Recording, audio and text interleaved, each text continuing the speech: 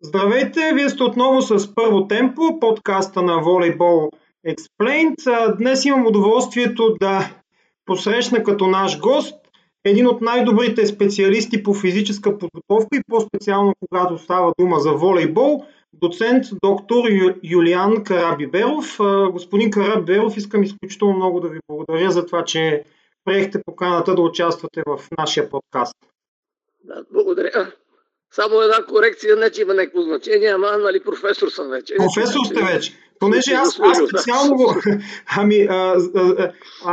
честито тогава да кажа, защото аз специално го проверих това, но за жалост информацията, която намерих, явно не е била коректна. Или по-скоро устаряла. Идеята ми като цяло е в началото поне да започнем чисто хронологично как се развива една подготовка и съответно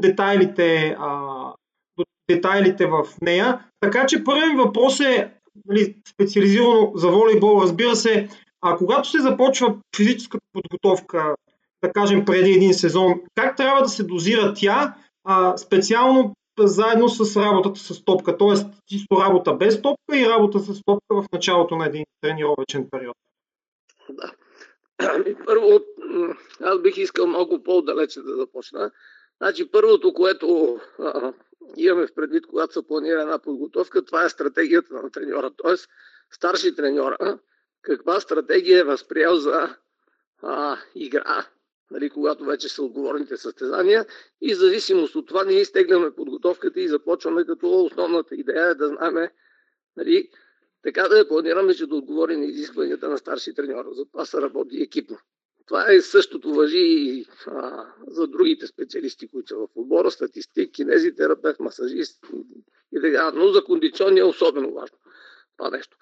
Второто, за да му играят състезателите, първото нещо трябва да са здрави.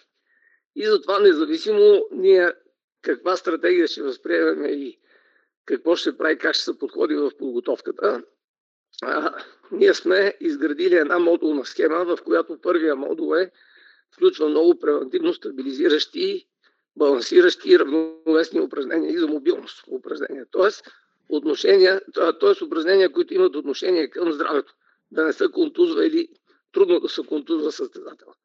Тоест ние развиваме едни мускулни групи, малки мускулни, дълбоки мускулни групи, ротатори, стабилизатори, фиксатори, които са по-слаби и първи се уморяват в игра или в самата подготовка, които няма как да се развият с тия базови упражнения, да речем с свободни тести на машини и така нататък.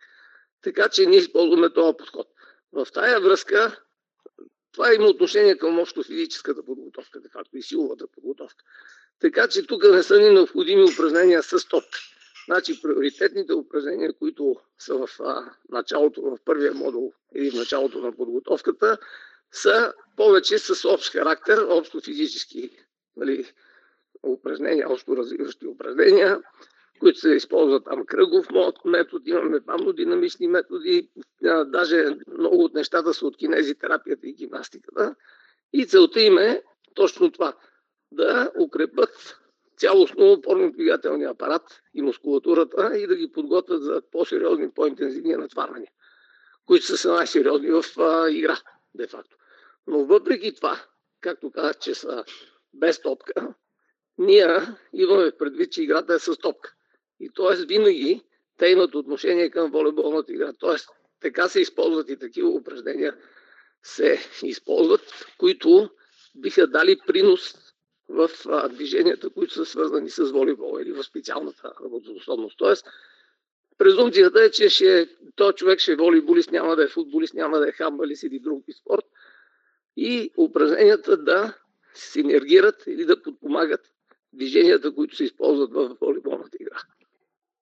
Доколко като метод за подготовка се ползва бягането, защото знаем, че волейбола не е и спорт, в който има такъв... Аз до сега не съм видял волейболист, който да обича да бяга. Няма такива. Опитвал съм се в началото на подготовката, още за Олимпиадата в Китай, да интегрирам бягането като средство за подготовка, но не зависи кой тип бягане, защото има продължителни бягания за издържливост и има спринтови бягания.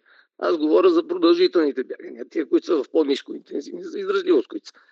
Значи, и мога надълго да ви разказвам експерименти с още Пламен Константинов, Цецо Соколов на Варна, какво сме правили с групи.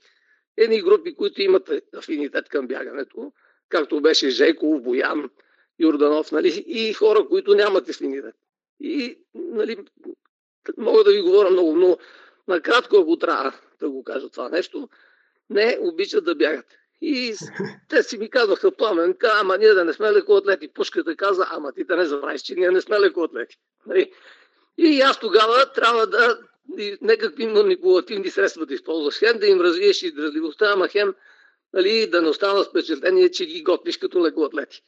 И какво направихме за жените, като започнахме с Иван Петков първата година? Жените също не обичат да бягат.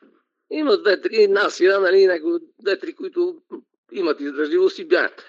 С тях повече от 7 обиколки на стадиона не сме правили. И то на две части. 4 плюс 3 през 3 минути почивка.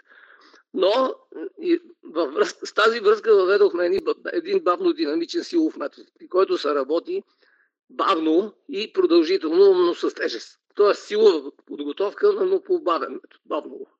Да се движението в рамките на 8 секунди. По този начин ние държиме мускула дълго време под напрежение. И правихме един експеримент с замерване на аеробна консумация, прак на аеробен обмен, аеробни показатели с апаратура, андемска апаратура, която използвахме, газов анализ прави и така нататък. И с този метод се оказа, че ние повдигнахме с 5% максималното потребление на кислорода, т.е. аеробни показатели повдигнахме. И видяхме, че, нали, за да не ги тормозиме момичетата, па и мъжете също много не обичат, нали, приоритетно използвахме тия методи, силови методи, с бавно темпо, за да развиеме някои аеробни показатели. И много малко бягане. Но все пак използвахме бягането, за да от време на време. Но периодически то в никакъв случай не може да се каже, че някакво средство сериозно за подготовка в волейбол, защото те де-факто имат бързи, кратки движения, имат почивки между сервизите и не се налага като в футбола или като в баскетбола да се правят продължителни кросови, интервални бягания и така нататък. Другото, което обаче използвахме от леката атлетика, са спринтовете за бързина на реакцията, къси отсечки, спринтови отсечки, защото в волейбола има такива бързи движения. После стратегията на Петков беше тогава да ги направим бързи, защото ние нямаме много момичета, които да са високи, да разчитаме както е лица. И трябваше да ги направим бързи, да играят бърз динамичен волейбол. И използвахме много такива къси отсечки от различни изходни положения, различни стартове за придвижване, за скорост. Това е, което използвахме в беговите повече спринтови бягания, но аеробни, по-продължителни такива натварвания не сме имали. По отношение на работата в фитнеса, от една страна в предсъстезателния, от друга страна в състезателния период, каква е последователността на работата? Дали първо се работи в фитнеса и след това в волейболната зала или в обратен ред се случва? Значи, ние имаме една модулна схема, която сме разработили. Първия модул е силов, наречения силов модул, в който основно използвахме упражнения за свободни тежести, с щанги, с дъмбели, по-малко на машини, изолиращи и така нататък, но се работеше силово. В първия модул работим и тези превентивни стабилизиращи упражнения. Те са повече с кинезитерапевтичен характер, гимнастически упражнения за мобилност, нали, подвижност в ставите или в разложните звена. Също така много за равновесие и баланс. Така че, както и да правим подготовката, в началото ние използваме точно тия упражнения и силовите упражнения, които са по този бавно-динамичен метод, който ви казах. Значи, те са културистични де-факто, защото в началото държиме 6 секунди мускула под напрежение, значи 2 секунди концентричната фаза плюс 4 секунди ексцентричната. И като направи 10 повторения по 6 секунди, ето 60 секунди, една минута мускула е стоял под напрежение. Но тогава хипертрофира тъй наречена тая мека материя, саркоплазмата. И това се нарича саркоплазмена хипертрофия, която пък в последствие започва да пречи на волейболиста, защото той напомпва мускулатурата, става малко като културист, става тежък, по-бавно подвижен, което у нас не ни върши работа, напротив, даже пречи. Но в рамките на 2-3 седмици ние използваме тая културистична методика, защото пък правиме мускула локално силово издръжлив, самия мускул силово издръжлив. И по този начин, понеже натрупва гликоген, колаген, енергиен ресурс. И енергийният ресурс след това се използва за, става силово издръжлив мускула, което на нас ни върши работа. След това бавната методика не ги контузва, защото са бавни движения, контролирани бавни движения. Третото предимство е, че научава правилната техника с бавните движения. Ние много държиме на правилните техники на силовите упражнения. Веднъж научавайки и за цял живот му остава това. И това го постигнахме още с Мартин Стоев в началото когато започна да работя с волейбола преди Китайската олимпиада, но в последствие самата система много се усъвършенства, много се разви, защото я насочихме към волейбола, нови принципи, методи мои, които въведохме и се получи много така добра система за подготовка. Така че в началото използваме тъй наречения от вас фитнес. То не е фитнес, защото фитнес е за здраве.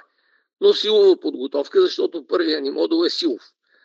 Обаче, кое решава играта или изхода от волейболните срещи? Бързината. Тоест, не колко е силен, а е важно как управлява силата и колко е бърз състезател. Защото дори при отскока е важно с каква начална скорост се удари от пода, от опората. Скоростта. След това при удара върху топката, когато нанася при забиването, също с каква скорост ъглова се движи ръката. Тоест виждаме, че скоростните компоненти ни решават проблема. И тогава какво правим? Интегрираме или вплитаме скорост в силата. Тоест първия модул ни е силов, във втория модул вече той става атлетически модул. Тоест ние вграждаме скорост, това се нарича квантово вплитане, понеже аз използвам много от принципи на квантовата физика, защото ми е лесно, учил съм физика, математика някога и ми е лесно да ги използвам. И това се нарича квантово вплитане, да не ви обяснявам откъде идват там експерименти в ЦЕРН и така нататък. Тоест вграждаме, не надграждаме, вграждаме скоростта в силата чрез използване на вече динамични, бързи, лекоатлетически методи. Тоест почваме да използваме скокови упражнения, плиометрични упражнения и балистични хвърляния. И това, което си спомням, имаше един въпрос в интервюто, което ми изпратихте предварително, доколко използваме медицински топките, видовете топки. Но основно ние използваме плътни топки, които са 3-4 кг, или тъй наречените медицински топки. Тези плътни топки ни дават възможност ние да имаме силов компонент, ама да правим и скоростни движения. И по този начин ние вграждаме скоростта в единичното движение. При отскока също. Скорост на отскока. Той започва там и да изграждаме техники на влизане в отскока, предварителни движения, махови движения. Приоритетно почва да се развиват други мускули в началото, ако при вертикалните отскоци значение имало силата на бедрените мускули, в последствие със скоростта приоритетно значение започва да добиват сгъвачите в ходилото, т.е. долу прасеца. Става бързо движението и ние развиваме със специални упражнения, такива скокови упражнения, точно тези мускули отдолу, сгъвачите на ходилото, които завършват отскока. И по този начин ние де-факто започваме да използваме във втория модул лекоатлетическите средства. Това са скокови и фърлящи упражнения, тия бързите спринтове, защото бързина на реакцията, ако в началото го правим, се контузи състезател. Във втория модул вече след като е изградил база сила, така, добил е известни силови възможности, вече може да тръгва рязко, да сменя посоки, демараж, бързо спиране, тръгване, особено за либерата, за разпределител и така. Това са много важни качества за връзка с бързината. Но бързината е във втория модул. Другото, което вече подема, питахте за хода на подготовката, третия ни модул е пък, изграждайки сила, скорост, сила, взривна сила и бързина, как да ги използва в игрова установка. Тоест, ние ако приоритетно използваме по-прости движения в началото, те се усложняват, динамизират и добиват характеристиките на волейболната игра. Тоест, каквото се прави в игра, ние почваме да моделираме подобни движения в подготовката. И тогава минаваме на третия модул, който се нарича функционално-координационен. Там изграждаме способност вече, изграждайки скорост, т.е. издръжливост на високи скорости или скорост на анаеробна издръжливост, изграждайки, ние правим възможно тая взаимна сила или тия скоростни качества, които вече придобива във втория модул, да ги използва ефективно в игрова обстановка, но и на фона на умора. Разбирате вече, знаете при петия гейм как почват да грешат. Състезателите не могат да взимат бързи решения, бавно мислят и така нататък. И ние трябва да изградиме способности да противодейства на това нещо, т.е. да взима по-правилни решения, да играе комплексно, да избере, като скочи горе, да избере 2-3 варианта на игра, не да играе по един и същи начин и статистиката лесно ги разгадава. И да го направим един играч разнообразен, статистиката, нали, дет казваме, не върши работа. Защото той вече се огледа горе, взима правилно решение, пуска там, където няма играч и е ефективен състезател. Вие знаете, ние имаме състезатели, които играят по два начина. Забива по правата, по диагонала, лесно разгадай. Но имаме комплексни играчи, които по няколко начина може да играят топката. И вече на фона на умора, при значително натрупване на лактат, нарушен хомеостазис в организма, той, който може да издържи при тази ситуация и да взима правилни решения при комплексни действия в игра, игрови, вече той е по-ефективен и той побеждава.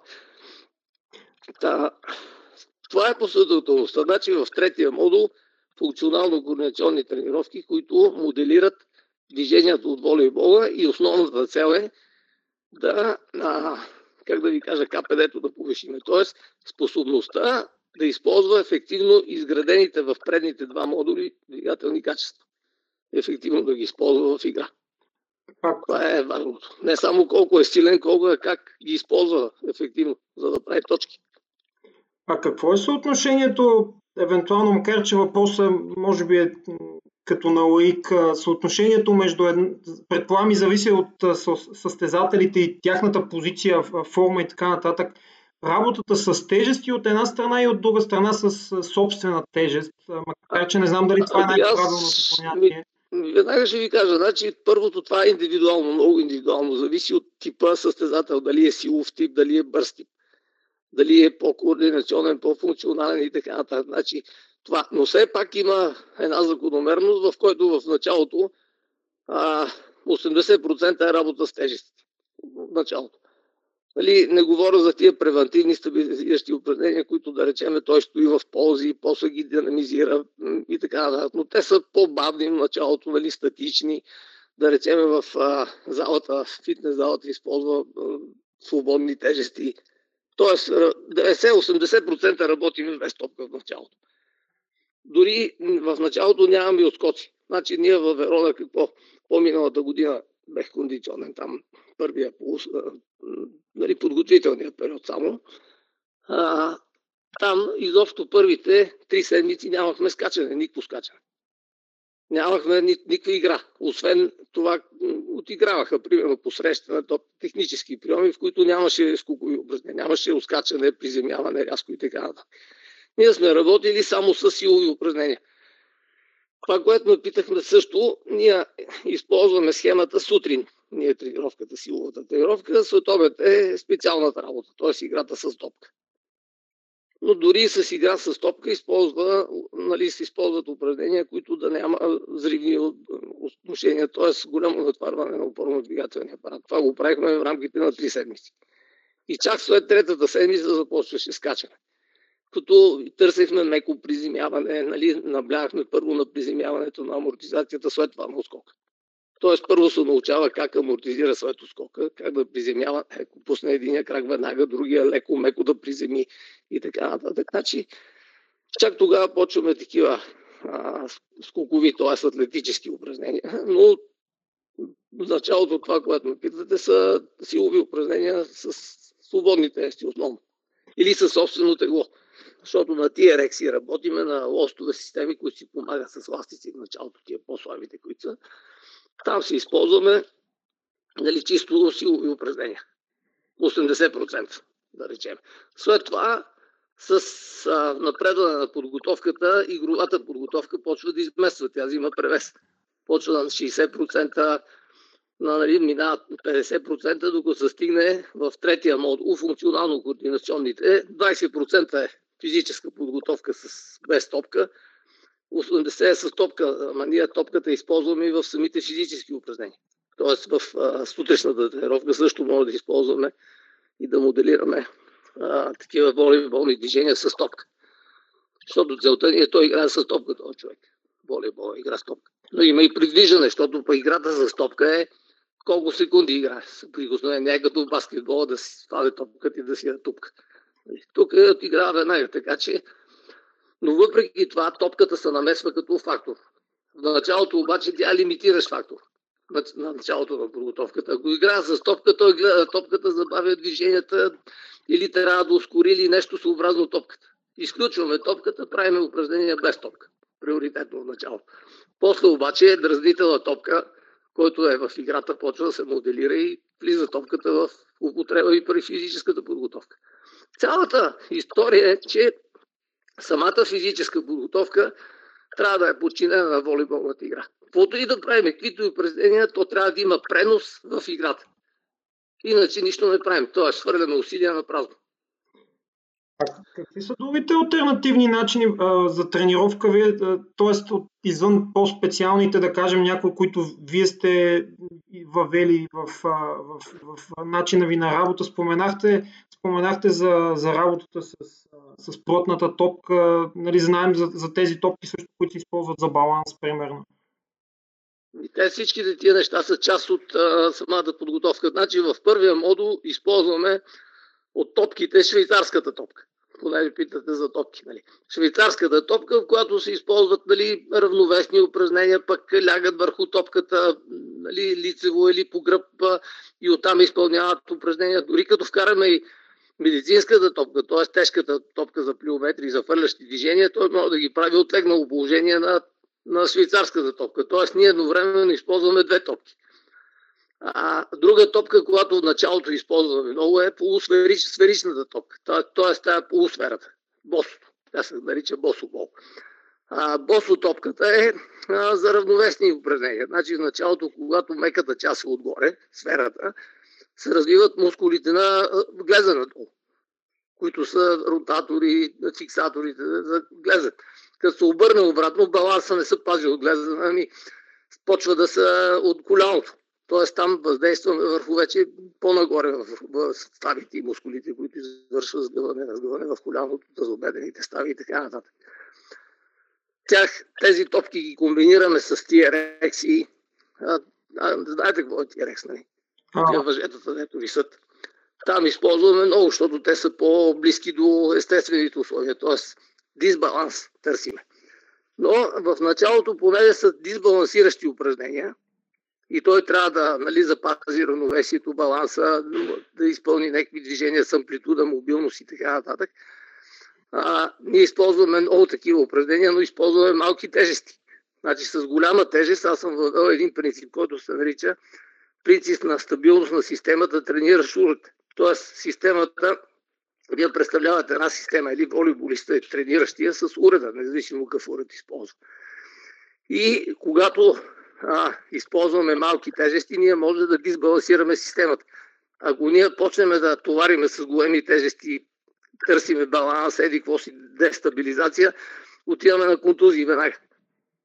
И затова всеко едно нещо има приоритети и място в подготовката. Но основното, което се следи, е как се държи състезателя, дали той как изпълнява упражненията. И ако се справя лесно, почваме да усложняваме.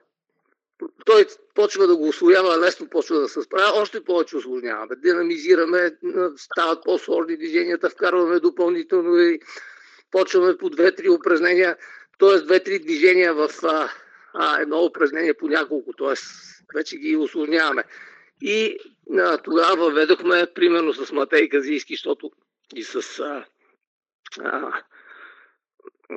Макавеева тогава с теги пробвах за първи път 2D, 3D упражнения. Тоест ние въздействаме едновременно в 2 или в 3 равнини с едно упражнение. Тоест, например, ако дига дъмпел с една ръка, друга връзвам му един скрипец, т.е. едно такова проволко скрипец, която да му издърпа ръката напред, защото дъмпела го натиска само по вертикала. И той работи срещу гравитация. Обаче, когато му издърпам с скрипеца, въжето на скрипеца кабела го издърпа отпред, той почва да включва задната част на рамото, която пък е изоставаща там, слаба основно при волейболистите.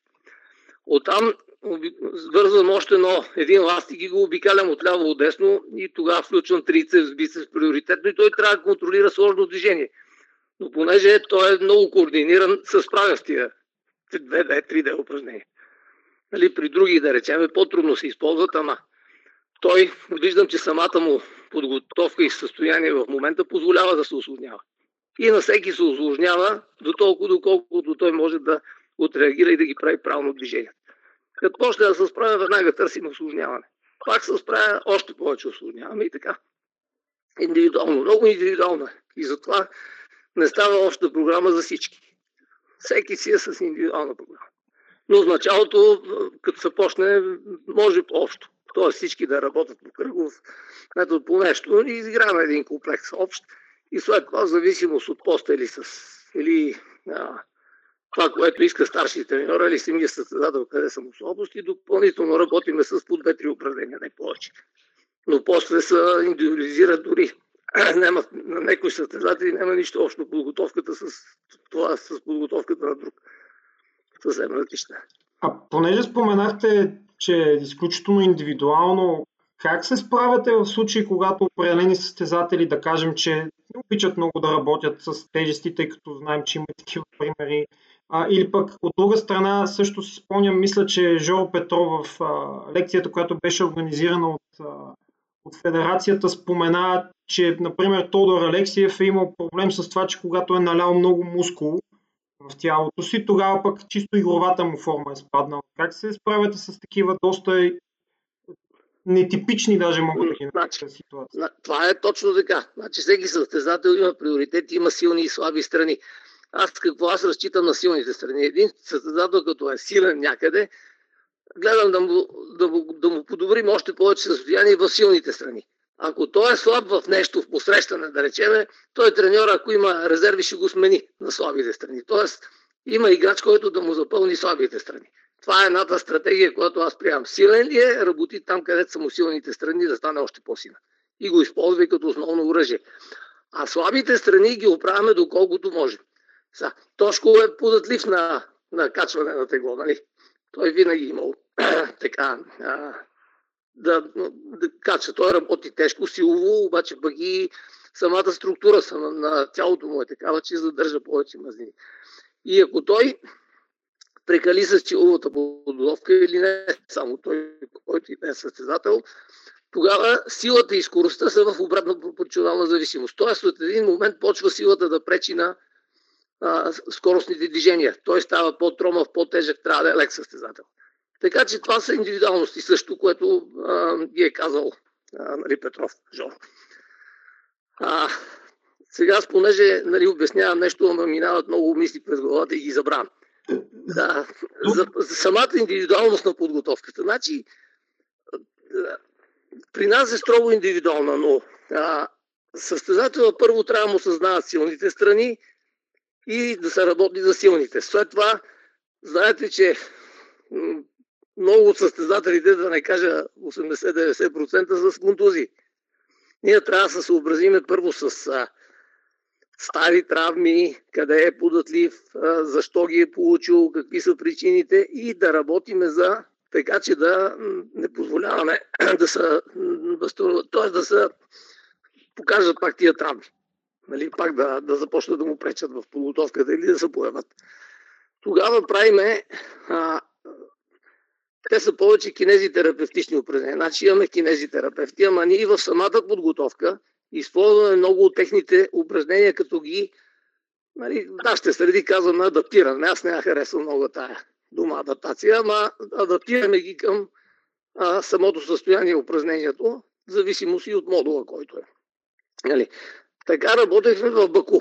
Перфектно. Значи в Баку много добре се получи с кинезитерапевта, който беше. Тогава той беше на жените, обаче ние го изтеглихме при нас последствие.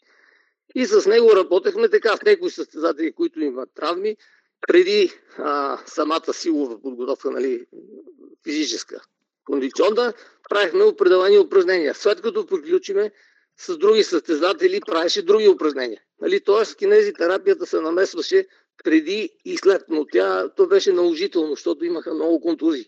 Тошко тогава тренираше индивидуално, много индивидуално. Той малко се включваше в общата ни работа, нали, защото имаше травми, пак беше малко с теглото отгоре и така нататък. Но тогава това, което се получи, тази синергия между кондиционен и кинезитерапевт, беше перфектно. Нали, всичките играха. Значи, Ники Желязков можеше да си използва всичките състезатели до един.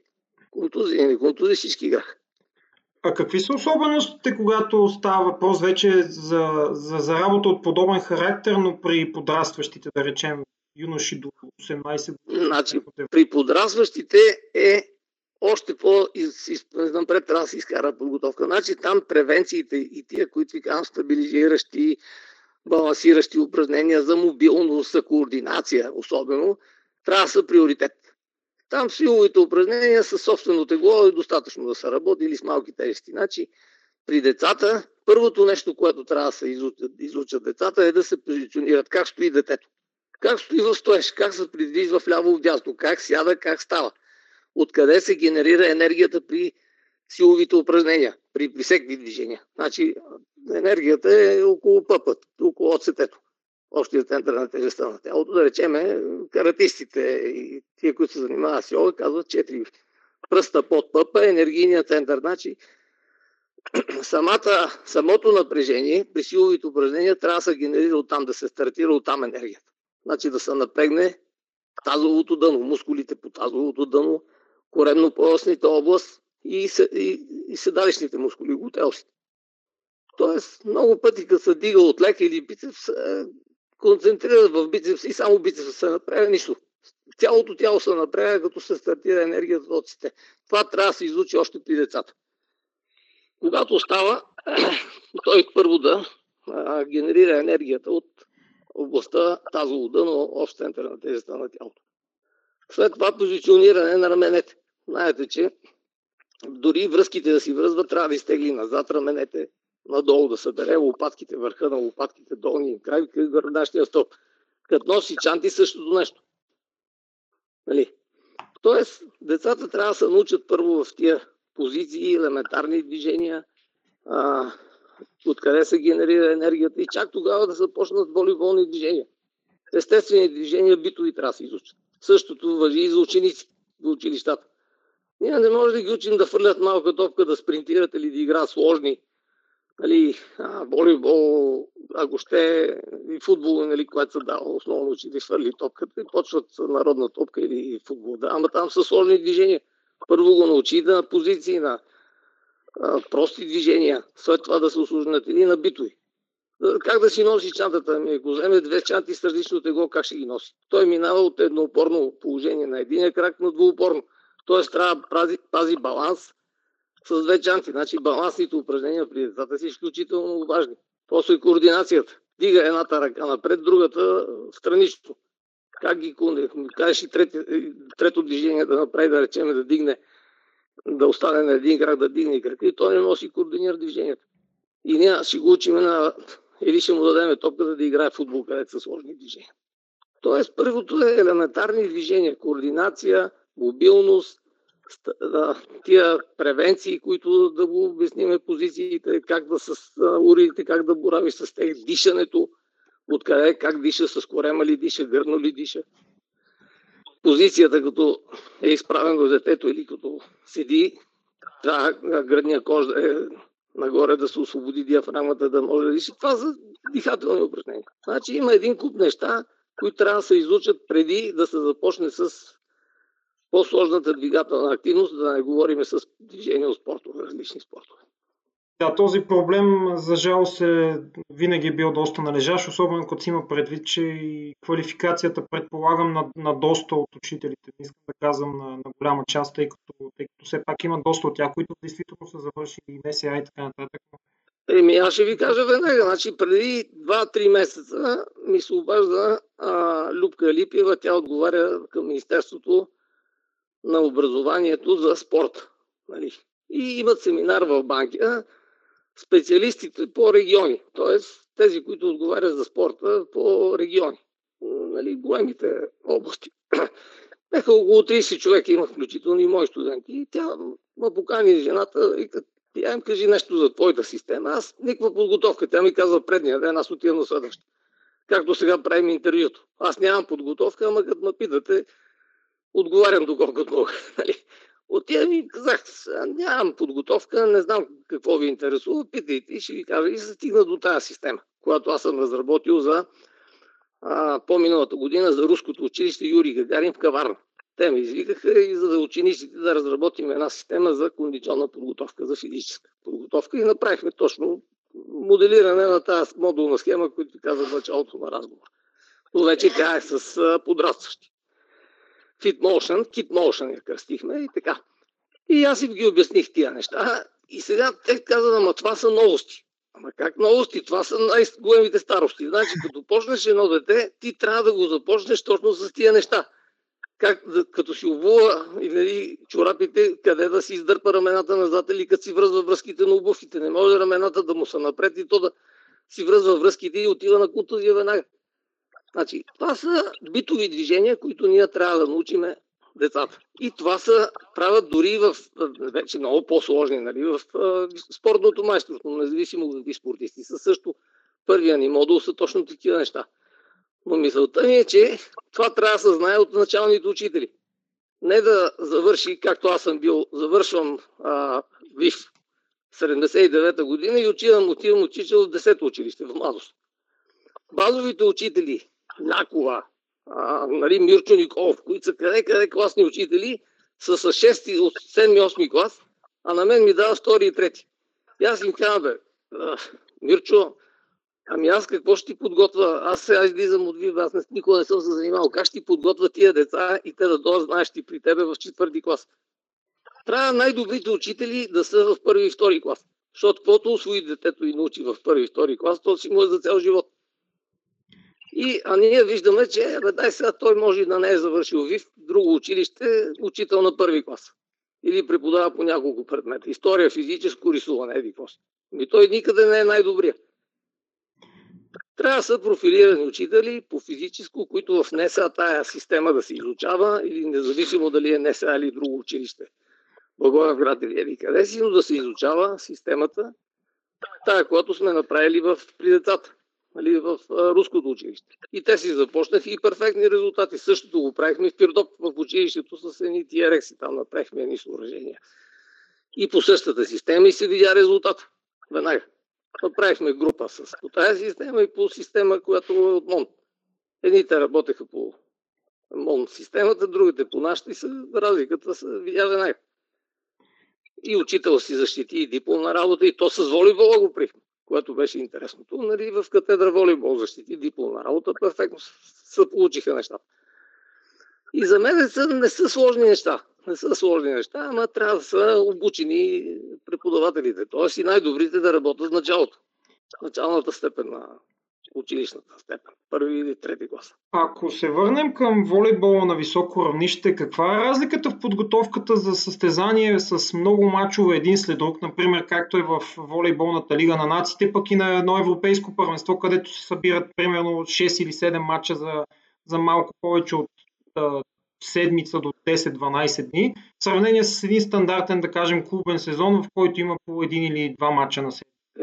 Различно е. Значи, всеки ден мачове, там трябва скорост на издържливост, силова издържливост, там трябва много да е нали, в издържливостта. И там вече и психологическата подготовка да не са мешана. Там има си психолози, те се занимават с психологическата подготовка. Но вече самата подготовка насочена към турнирните мачове, тя вече придобива друг вид. Ние в третия модул, който е функционално-координационен, там него го разширяваме и правиме едни тренировки функционално-координационни, които да развият функционалността на мускула, т.е. той да е работоспособен в състояние на дискомфорт, когато влиза, т.е. при натрупана на фона на натрупана умора. Тогава правим едни тренировки, ние сме ги правили с мъжете и с жените, примерно 8-10 упражнения, които са сложни, комплексни движения и моделират движения от волейбола. Те ги правиме с висока скорост, т.е. работи над 90% скорост, почти на макс. 20 секунди работи и 20 секунди почива. Да речеме, и тогава вече във всеко едно упражнение се натрупва умора и следващото е на фона на предходно натрупана умора. Третото упражнение, четвъртото, петото се натрупва умора и по този начин ние вече развиваме много анаеробната издръжливост, т.е. издръжливостта, която ни трябва. Но тя е специфична издръжливост. Това е едното, което ние правим, поне за физиката. Това трябва да го прави старши треньора в игрите. Значи игровата подготовка. Там се слагат едни уреди, които отчитат брой подскоци, вижда се височината на отскока. Като почне да спада височината на отскока, ако е направил 100 подскока, спира. Другия прави 130 подскока. Другия има по 150, 160. Туркините правиха по 200 и няколко. Иван Петков ми казваше. И ти знаеш, тия по 240 подскока правят и тогава, значи, те скоростно издържливи, т.е. скоково издържливи са на много високо ниво, скоковата издържливост. Ама това става с игрова подготовка, която моделира такива условия. А ние в физическата моделираме чрез тия функционално-координационни тренировки, които се скъсяват почивките на упражненията, но самите упражнения се изпълняват на висока скорост. Висока интензивност, малки почивки и той натрупва лактат, дискомфорт в средата, в която функционира мускула. И понеже затова ги наричаме и функционални, т.е. функцията на силата, функцията, която се изпълнява, колко е силен и колко функцията. Всичко е функционалност. И затова ви казвам, силата е нищо без контрол, без управление. И след това, пък скъсявайки почивките, ние развиваме тия анаеробни възможности, която ви казвам, че е функционална, но я наричаме и координационна, защото в координационно отношение тя е близка до движенията, които се изпълняват във волейбол, в играта. И затова почваме да интегрираме волейболни движения, моделиращи посрещане, забиване, обръщане, догонване на топка, нещо, което е от играта, в самата подготовка. Защото ние де-факто го подготвяме специфично да играе волейбол на високо ниво, високо интензивен, на високи скорости и с прогресивно нарастваща умора. Тоест тя не нараства само в хода на матча до петия гейм, ами си нараства и по турнирните мачове, когато всеки ден има мачове. Това аз мога да дам пример веднага с Насия. Насия, тя в Тайланд, с Тайланд последния матч направи 28 точки, момичето. Значи и тя на ден ми се обажда, вика, аз никога не съм се чувствала толкова. Няма умора. Ама тя наистина в издържливостта работеше много. Тя е особено упорито момиче. И тогава се получи и де-факто тя не изнесе матча за Тайланд. Аз дори в тая книжка, която я направих последната кондиционната подготовка, съм я дал като пример и съм ми дал програмата, която прави. Третия модул, който е функционално координационната, защото тя е жив пример. И тя може да го каже, момичето, играй сега. И по този начин. Извинявам се. Какви са всъщност спецификите, когато пък има необходимост от продължителни пътувания? Знаем преди 2 години какво чудо беше в Лигата на нациите, включително с това число и с борбата с часовата разлика, да кажем. Ама ние тия неща не можем да ги моделираме. Значи ние си гледаме нашата си подготовка да ги направим взривни, скокливи, скокова издържливост, психологическа подготовка, доколкото може и вече там, който психически е, психиката е много важна, който стиска. Това е всеки отбор в такива състояния има минуси, т.е. има недостатъци, които влияят. Затова домакинските мачове са най-добри, защото той си играе в средата, в надморската височина. Тя на надморска височина, аз като отидоха в Перу, тя по различен начин лети топката. На Белмекен дори по различен начин лети топката. Тоест, не само часова разлика, надморска височина, температурни разлики, много неща влияят. Ама това е. Който може, справя се, който не може, пада и това е. Понеже за часовата разлика съм чувал, мисля, че беше от Нико Росберг, макар че Формула 1 е съвсем различен спорт и чисто, примерно, последователност от събития и така нататък, но съм чувал, че той за часовата разлика използвал един метод, който е просто всеки ден започва да става в собствената си среда. Това е друго. Моделират със същите условия. Дори мачовете си играят тогава. Значи, това се прави в много спортове. Тоест, ако в събота или в неделя са мачовете, тогава тая специална функционална тренировка, дето ви казвах, или игровата подготовка, се провежда в събота и в неделя. Но и в часа. Примерно, ако е от 5 часа, ако е сутрин на миния, ставаме първия ни мач с Белгия в Баку, беше сутринта в не знам колко часа. Сутринта още не се съмнал. И нашите едни бавни, и викам, леле, ние каква подготовка сме правили, едва ги бихме. Но вече с Италия следващите мачове съвсем друго стана, защото се адаптират. Ама ние ако бехме моделирали да играеме сутрин или да правим тренировки сутрин в 7, нямаше така да им се отрази първия матч. Тоест, това, което вие казвате, че те трябва да се спазват същите дни, часове, които да се моделират условията, които ще се изпълняват тия мачове, когато се играят тия мачове. Да, те сега всъщност... Така че това значение. Да. Първите мачове сега след една седмица в Токио също ще бъдат от 9 часа местно време, което е... Значи трябва сега, още сега трябва да почна да моделират точно тия часови диапазони, в което да правят тренировките. И то да правят игровите тренировки, не физическата. Защото тя приоритетно вече важност добива по-голямата. Важност е на самата игрова подготовка, специалната, която се прави от старшия треньор. И тогава те от сега трябва да почнат да моделират, да играят в тия часове, които ще са и мачовете. Да играят тук, в смисъл, специалната работа, която е с топка, игровата подготовка. И последния... Той има биоритмолози, значи големите отбори имат биоритмолози, те следят биоритмите, по движението на планетите, по вибрациите, по един куп неща, подробности, които ние не ги правим. Психолозите също се интересуват от тия неща. И дори от астрономия се интересуват. Да знаят как се движат звездните тела, какви са взаимодействията между тях, какво предизвикват върху човешки организъм.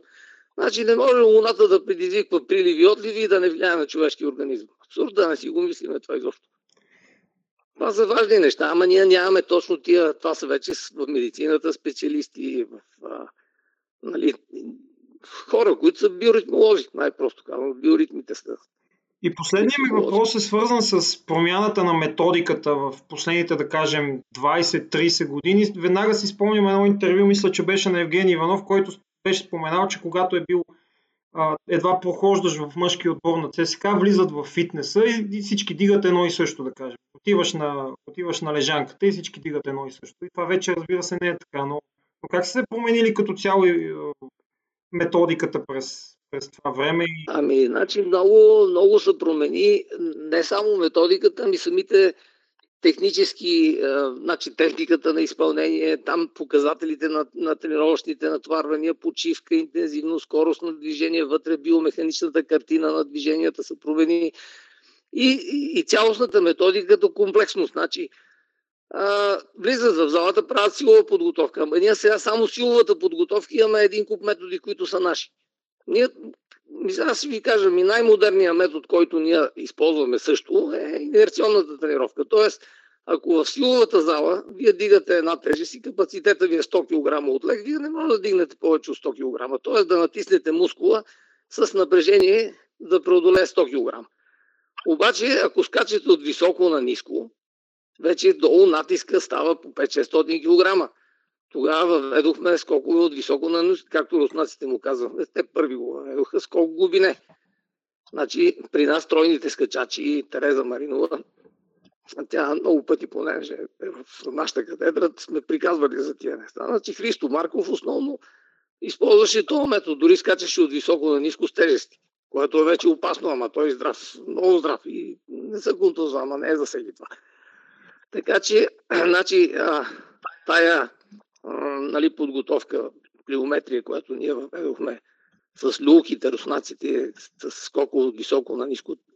Нали, той Бубка използваше люлките, но сега се появиха инерционни платформи и ние сме направили наша си българска платформа, която с един валяк отпред, който с едно въженце, нали, използвахме и с мъжете и с жените сме го правили това нещо, което създава натиск по 600-700 кг долу. Това няма как да стане да качи на гърба състезател 600 кг щанга. Това е абсурд. Но примерно с тези уреди може да се постигне такова напрежение в мускула, което да е около 600-700 кг. Значи това са все нови методи в подготовката. Другото е, че специално при мен аз търся в моята система много икономичност, т.е. малко да работиш, ама много да постигаш. Не е важно колко време стоиш в залата, какво си постигнал от този престой в залата. И там вече намаляваме почивки, концентрация върху движенията. Имаме една връзка, която я наричаме мисъл-действие, т.е.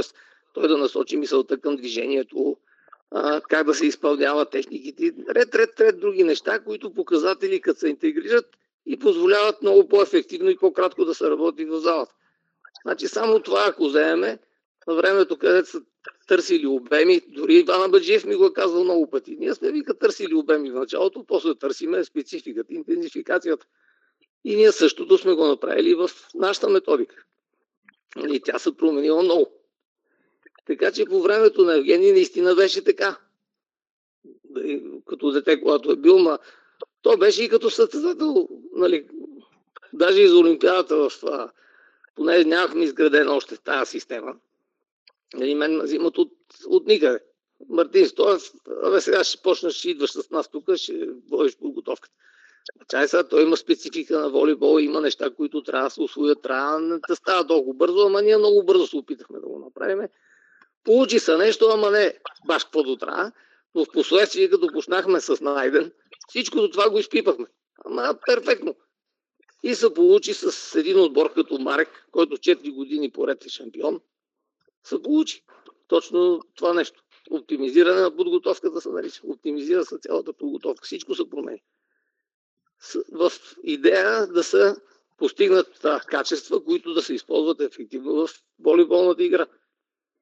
Там разбивахме една теория на струните, тя е пак от квантовата физика, как да играят като един, т.е. синхрона в вибрациите между отделните състезатели. Всеки си е специфичен, ама трябва да играят като един, като 26 човека. И това с Найден го направихме много добре. Тогава. С Марек специално. Искам отново да ви благодаря за това, че приехте поканата да участвате в подкаста ни Първо темпо и съм убеден, че разговора и цялата информация, предоставена от вас, е била изключително интересна и полезна на слушателите. Това е важното, да има някаква полза от това, което изприказвахме толкова много. И искам да ви пожелая успех и съответно успехи на всички ваши състезатели, въобще и в академията. Дано сега на треньорите, защото вече се надявам, че съм си създал треньори, които са вече по няколко национално отбори по волейбол в отделните възрастови групи, така че дано има успехи. Надявам се и аз и отново ви благодаря за това, че приехте поканата и се получи доста ползотворен разговор. Аз също, дано се е получило нещо полезно. И на вас, уважаеми слушатели, също искам да ви благодаря за това, че ни слушахте и се надявам да го направите и следващия път. Благодаря ви, до скоро виждане и чуване. Чао!